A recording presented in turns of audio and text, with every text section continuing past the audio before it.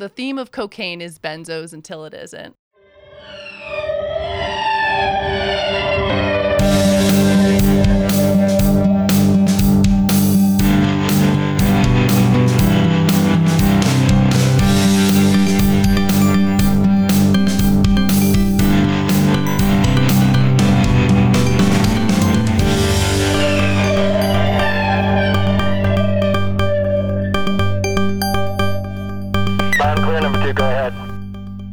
Welcome to EMS Cast, where we provide high-level education for you, the providers on the streets.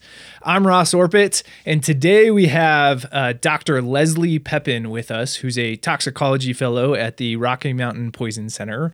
Hi, my name's Leslie Pepin. I'm a first-year toxicology fellow at Rocky Mountain Poison Center, and I also do some attending shifts at the Denver Health Emergency Department. Leslie, welcome to the podcast. We brought you onto the podcast today to talk about something that I think many of our listeners are probably actually familiar with and have seen a fair amount in their careers, and that is cocaine use. We often get activated for these patients because they're hyperactive and agitated and causing a danger either to themselves or others or smashing things out in society. But there are actually some more nuances to cocaine that aren't as common, but are certainly more deadly. And we decided to talk about this topic because of a case that actually recently happened in our emergency department. And this was a young, otherwise healthy 20-something-year-old female who was at a party using some cocaine and then was actually found down in a restroom, pulseless and apneic. And EMS got activated, they did CPR, and they ended up getting pulses back. But it was the cocaine that actually led to this arrest. And so I wanted to bring you on to talk about some of the more deadly and less common effects of cocaine that we don't always think about, but are certainly super important to recognize and treat appropriately in the field. So just to start us off, why don't you talk to us about cocaine, how and why it's used, and what it does in our body? Thanks for having me, Ross. I think it's a great case to get started with. It's excellent care provided by the medic team and by the emergency department. And it's a great example of when cocaine toxicity can go really wrong. I think in general, the vast majority of cocaine-related cases, they don't end up in the emergency department. Most of the patients that we see are having a more serious presentation related to this drug. Cocaine is a neurotransmitter reuptake inhibitor, and it specifically inhibits reuptake of major catecholamines like epinephrine, norepi, serotonin, and dopamine. So in general, we anticipate these patients are going to be super agitated, tachycardic, just as you described, mydriatic, maybe even having seizures. But I think the interesting thing about the drug is in small amounts, it's actually safe, not recreationally safe, but it's used in the medical community as a local anesthetic because it does block sodium channels, which can blunt your nerves' response to pain and blunt that sensory response. So it's used over both the medical community and as abuse. Yeah, we still stock it in our Pyxis in the emergency department, and its indications for use are usually to help stop epistaxis. And it can provide a little bit of local anesthesia as well due to that sodium channel blocking, which we're going to talk about a little later. One of the more common things I see people come into the emergency department for, if they're not agitated, is actually complaining of some chest pain in the setting of cocaine. Is this just because of the cocaine, or do I actually have to worry about ACS or cardiac problems in these patients? Yeah, so that's a very common presenting complaint in abusers of cocaine. Fortunately, the majority of cases will be benign, but you still have to consider a cardiovascular catastrophe underlying that chest pain complaint. And that's simply because these patients are at higher risk due to that catecholamine surge. So things like aortic dissections, myocardial ischemia, even dysrhythmias have been described. I think the myocardial ischemia piece is the one that you have to be certainly attuned to. And that's because cocaine can induce vasospasm, specifically in your coronary arteries, and they can cause a heart attack. So in the acute setting, just the catecholamines from the cocaine use itself is going to increase myocardial oxygen demand and can cause problems because of that. It can cause dysrhythmias, and it can cause a lot of strain on your blood vessels due to the hypertension and put you at risk for things, aortic dissection and whatnot. But it sounds like even with chronic use, this can lead to some coronary artery disease and plaque buildup and actually cause occlusive ACS disease even in young patients. Yep, that's absolutely right. Chronic cocaine use has been shown to increase plaque burden on the inside of arteries in young patients and in old. And in fact, in patients under 40 who have an MI, about a quarter of them are attributed to cocaine. Wow. Okay. So oftentimes, because of effect of this drug with the increased epi and the tachycardia, you might think about something like a beta blocker in these patients, which is going to blunt that epinephrine response. Is this a good idea, bad idea? So I think beta blocker use in cocaine toxicity is highly debated. And most would say to avoid it. And that's because the epinephrine that's released from cocaine use, the norepi that's released from cocaine use, are acting on more than one receptor peripherally. They're acting on beta-2 receptors, which actually lead to vasodilation, but they're also acting on alpha-1 receptors that lead to vasoconstriction. So when you block your beta receptors, you block your beta-2 receptor, and you leave that alpha receptor unopposed. So we call this unopposed alpha. And the risk is that you just cause profound worsening of your vasoconstriction. Is it seen every time? No, it's definitely case reportable. But at the end of the day, I don't really think there's a role for beta blockers in general in cocaine toxicity. We have much better treatments we can offer. So if beta blockers aren't the answer and even possibly contraindicated, what is the answer in these patients most of the time? It's benzos, tons and tons of benzos. And I think this is a great point to remind your listeners that when there's an overdose, you treat it with an overdose. So this is going to be an amount of benzos that you might not necessarily be comfortable with, but typically they're well tolerated. And if you get to the point where you're running out of benzos, they're persistently having chest pain, you might consider something that is going to be sort of just profoundly vasodilatory but non-selective, like nitroglycerin, which is going to vasodilate through NO release. Okay, so we talked about kind of how cocaine works in the body, and we even touched a little bit on how we may treat this. Let's first start with kind of the most common presentation or EMS activation, and that's the sympathomimetic toxicity. What do we need to worry about with this? What are we going to see on our exam, and how are we going to ultimately treat this? I think cocaine is a great model for like the classic sympathomimetic toxidrome. And if you can recognize it, you can appropriately get treatment started early. So like we said, there's a surge of epinephrine, norepi, serotonin. So these patients are going to look tachycardic, hypertensive. They're going to have mydriasis. There's a chance that they'll be hyperthermic, agitated. And in really severe cases, seizures and profound hyperthermia are not unusual. And how are you going to treat this? So say you have a patient hypertensive, tachycardic, agitated in front of you, is sweating, is hot to the touch. How do we fix this problem? So these are patients where you're going to want to start sedation pretty quickly. And the drug that you're going to want to use is one that works through your GABA receptor. So when you're on the ambulance, benzos are probably your best choice. I think midazolam is great. It works fast. It's easy to give IM or IV, and getting that on board early is critical. How much do we need to give? What you need to give is all dependent on what your patient looks like. So I think in an adult, if they look pretty sick, starting with 5 and titrating up is totally appropriate. Yeah, I think with everything we talk about, follow your local protocols. But the big takeaway here is titrate to your vital signs and the patient in front of you. If they continue to be tachycardic, hypertensive, agitated, they can use more benzos. And if you need to call in for that, call in for that. But that's a patient who can use more benzos and is going to benefit from that. Absolutely. This is someone who the sooner you can get them balanced with that sedating medicine, balanced from that hyperadrenergic state, the better off the patient will do. We mentioned hyperthermia in these patients. Is that of specific concern? Hyperthermia is a real concern and marker for and predictive of mortality. So hot patients do not do well. So we think of them as any higher than 38 degrees Celsius, I'm pretty worried. So in addition to being super aggressive with my sedation, these are patients I consider externally cooling. And on the extreme end, if you have a long transfer, you're thinking about intubating, potentially paralyzing to try and get their temperature back to normal. So these are patients who are super sick. You're telling me hyperthermia is just a marker of how sick these patients are and a marker of their likelihood to die from this overdose. So we're going to be really aggressive with these patients, lots of benzos as they need it, and then even do things such as cooling or even paralyze them and intubate them in an attempt to fix this sympathomimetic toxicity, which is going to also bring that hyperthermia down. Absolutely. It might be worth highlighting the fact that cocaine isn't often used in isolation. Other drugs sometimes might be at play. So it's not impossible to see a tachycardic patient who's hypertensive but they have meiosis, and that might be because they used a speedball, heroin and cocaine mixed together.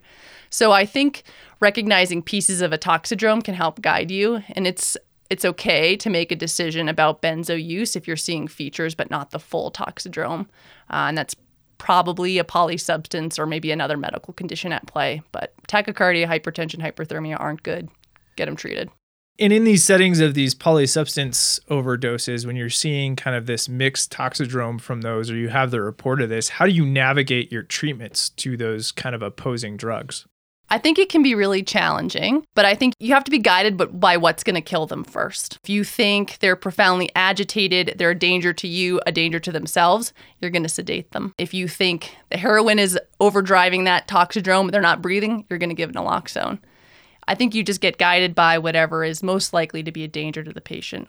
Go from there. So you treat the patient in front of you.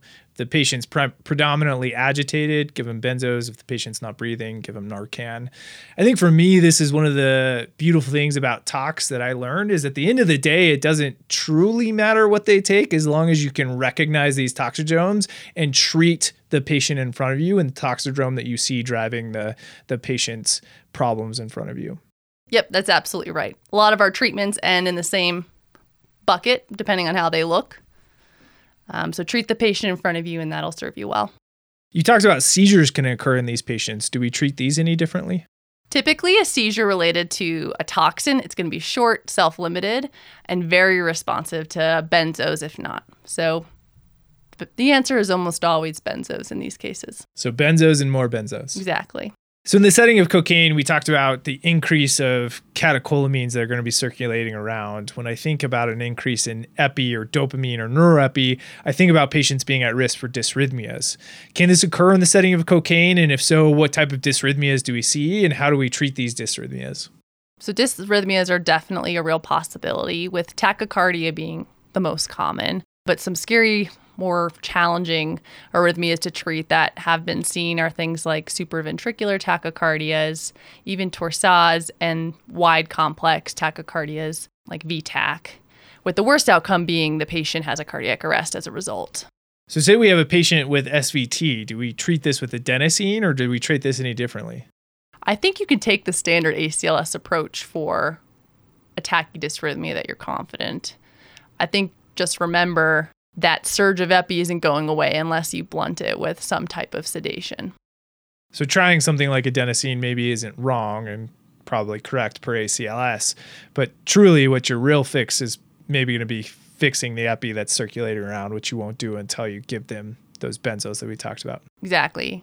Address the catecholamines while you're addressing the complication of a dysrhythmia as a result. I'm noticing a theme here, Leslie. More benzos. The theme of cocaine is benzos until it isn't. Okay, what about our torsades or our wide complex tachycardia? Is this more benzos? Is this shock? Torsades is rare, but we do know cocaine can sometimes prolong your QT. You're going to approach it like you would for any other torsades patient. You're going to shock, you're going to give MAG, and you're going to move through your ACLS guidelines. And then you said worst case scenario, these patients can even arrest. And that's what happened to our patient we were talking about in the beginning. So let's actually play the biophone call from the medics as they're coming to the hospital with this patient. This is Hey, paramedics in Denver Health 41. Can you hear me okay? loud and clear. Go ahead. All right. I'm calling a 10 setup to you guys. We have a 21-year-old female cardiac arrest. Okay. Friends on scene said last seen normal was anywhere between 30 minutes and 3 hours ago. Okay. Known alcohol as well as cocaine use. For us, she has been, initially she was asystole on the monitor. After 3 rounds of epi and 2 milligrams of Narcan, we got pulses back briefly. Okay. What did it look like on the monitor when you got pulses back?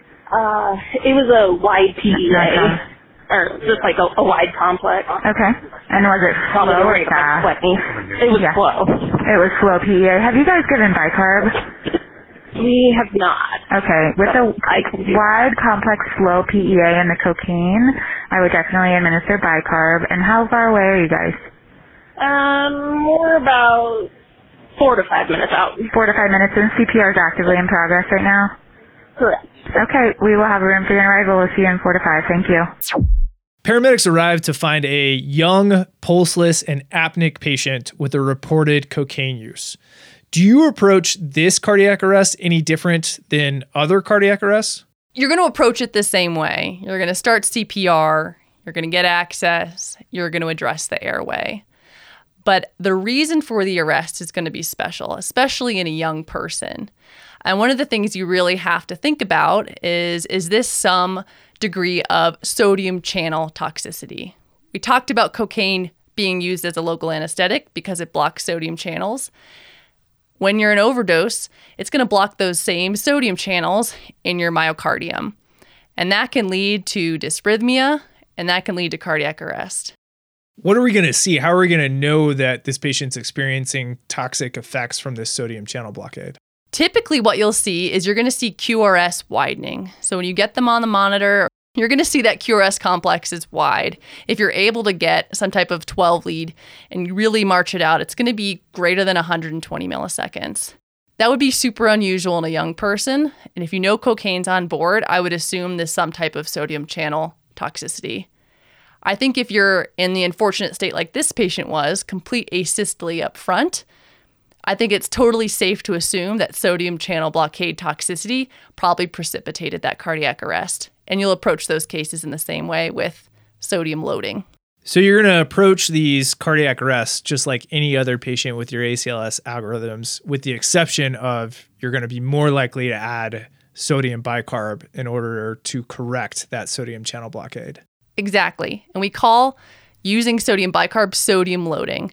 And essentially what you're using is the fact that sodium bicarb amps have a ton of sodium in them, and they also make the patient more alkalotic. And that combination frees up cocaine from those sodium channels and often fixes the dysrhythmia, or in the case like we saw in this biophone call, helps achieve ROSC in these patients who have had a cardiac arrest.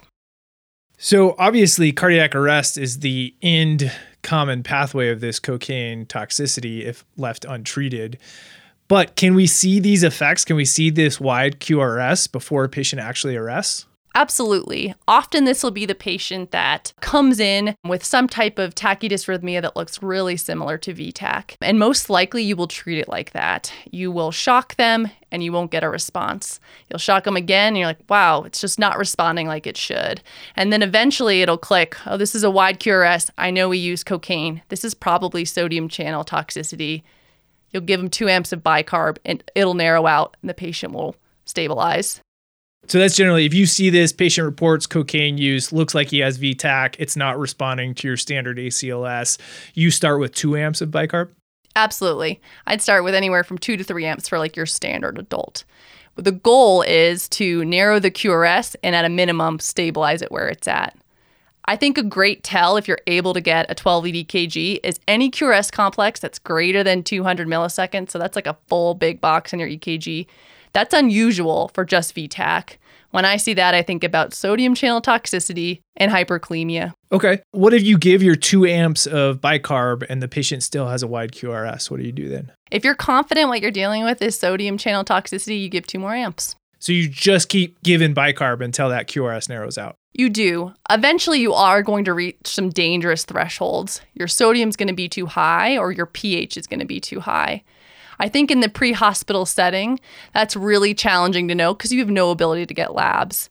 So my recommendation would be that you continue to use sodium bicarb during your transport if you're suspicious that's what this is, in addition to ACLS care, depending on the state of the patient. And when they get to the hospital, you tell them what they gave and they can get the labs and see where they're at.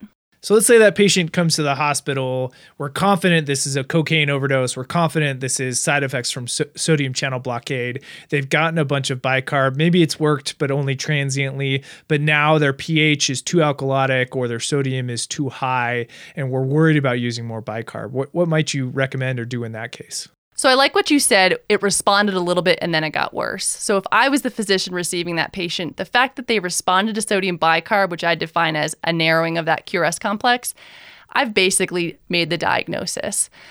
If I don't think I can give more bicarb, let's say my sodium is too high. It's now 160. That's dangerous. What I might switch to is an antidysrhythmic, lidocaine.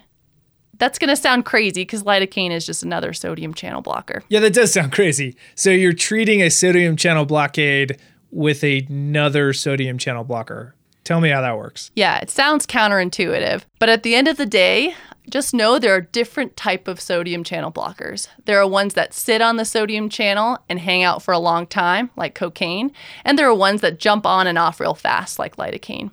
So lidocaine loves to bind, binds pretty strong, has a high affinity, and then jumps right off, giving that channel the opportunity to let sodium through.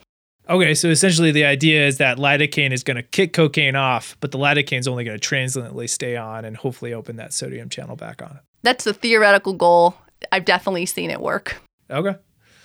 So let's go back to the cardiac arrest patient. We talked about, in somebody who's awake, looks like VTAC, you start with 2 amps of bicarb. What about our cardiac arrest patient in the setting of cocaine use? So I think in the pre-hospital setting, your standard is going to be ACLS. There's nothing that says we should deviate it from it. I will say anecdotally, I've had a handful of cocaine arrests that were sick like this patient. And they responded really well to sodium bicarb amps. So I would say in general in talk, sometimes you deviate slightly from the standard ACLS. This is a great example. Giving a couple amps of bicarb in a young person who had a known arrest related to cocaine is probably a great idea. And so in that cardiac arrest, you'll give 2 amps, just like that wide awake talking wide complex tachycardia. Would you do more than that if they're still, asystolic or wide PEA, but haven't regained a pulse? Would you do more than 2 amps, or would you do 2 amps and then move on with ACLS and just continue ACLS? I think it would really depend the response I saw. If I gave 2 amps, they remained in asystole, I might continue to work the patient. If I got a new rhythm, if I got a PEA, I consider that an improvement from asystole. I'd probably try some more bicarb. I don't think there is a science. It's totally an art in these scenarios. Just know that the sodium channel piece is a real concern when patients have a cardiac arrest. So trying to treat it and seeing if that adjunct is changing the way your patient is and the patient responding is important. Fair enough. Given that these patients are often young, healthy, and we have a plausible reversible cause in say, sodium channel blockade from cocaine toxicity, would you recommend strongly considering transporting these patients for further care at the hospital? Is there more we might be able to provide for them in the emergency department, or do the medics have all the tools they need to provide care for this patient? So I think the medics probably have the majority of the tools that they need. I think, unfortunately, sometimes these cardiac arrests are big brain bleeds, and you really don't know when you arrive to the patient. The one thing that medics typically don't carry that we do have in the hospital is a medication called Intralipid, which is something that they might try if you were able to transport the patient. Okay. So in this setting of an otherwise young, healthy person who has a reversible cause, maybe there is some consideration for actually activating transport prior to receiving ROSC in these patients. They have literally everything that we would recommend by the book. They have bicarb, they have lidocaine, they have epi, they have 2 hands for CPR, and they can intubate. Everything that we add on at the hospital are Hail Mary attempts. Intralipid, Hail Mary. ECMO, total Hail Mary. So the medics have everything. So if they're comfortable running it. Anything else about cocaine or this case in general, complications that we should be aware about that we haven't talked about yet? Yes, I think this case is really interesting because we know she was using ethanol at this party as well as cocaine. And when you mix these two compounds, you can get an interesting metabolite. It's called cocaethylene. And it is especially toxic to those sodium channels. And it has a pretty prolonged half-life. And you wonder in this case if that was really what made the patient so sick, was not the cocaine, but actually the cocaethylene formed by her drinking while using this drug. So the combination of both cocaine and ethanol in these patients can actually put them at higher risk for sodium channel blockade and getting sicker. Yep. So big takeaway would be if you know your patient used both, you're snapping an EKG pretty early. And what is it about the combination of these two that makes things worse? They form a metabolite called cocaethylene. So it's just a unique structure, unique from cocaine, and unique from cocaine's typical metabolism if ethanol wasn't already on board. Interesting. Okay. Anything else? Another big thing I would mention is we talked about how sick these patients get, how hyperthermic they get, and often paralyzing them becomes important. Typically in your emergency department or in some of your ambulances, if you're able to paralyze, your options are rocuronium or succinylcholine. This is definitely a scenario where I would opt for rocuronium over Sux. Succinylcholine and cocaine both require the same plasma esterase for metabolism. So if you give the patient succinylcholine, you risk either making their cocaine toxicity more prolonged or potentially prolonging their paralysis. So this is a great opportunity to pull rock out of your kit. Good to know. Leslie, before I let you summarize all of this for us, I want to bring closure to the case that we started with. So after some sodium bicarb, the providers were able to achieve sustained ROSC on our patient. In total, she ended up receiving somewhere around 8 to 10 amps of sodium bicarb in the ED to treat this wide complex rhythm she had. She then went up to the MICU where they managed her supportively with, you guessed it, benzos and some propofol sedation while she was intubated. She ultimately made a great recovery and was able to be discharged from the hospital to a rehab center with only mild cognitive and motor deficits. This was a truly harrowing case and one that highlights the importance of understanding the physiology of these overdoses and our potential antidotes. And it highlights why what you do in the pre-hospital setting matters. All right, Leslie, take us home with a summary of everything we just learned. So cocaine is a stimulant. It's going to block reuptake of your major catecholamines. So you're going to expect tachycardia, hypertension, agitation.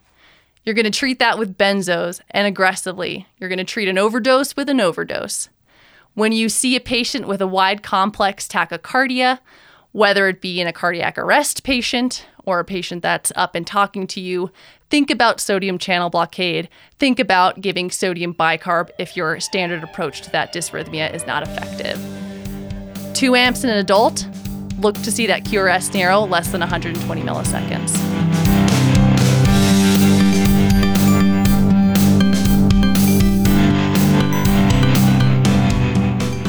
Chronic cocaine use has been shown to increase Atherosclerotic? Nope.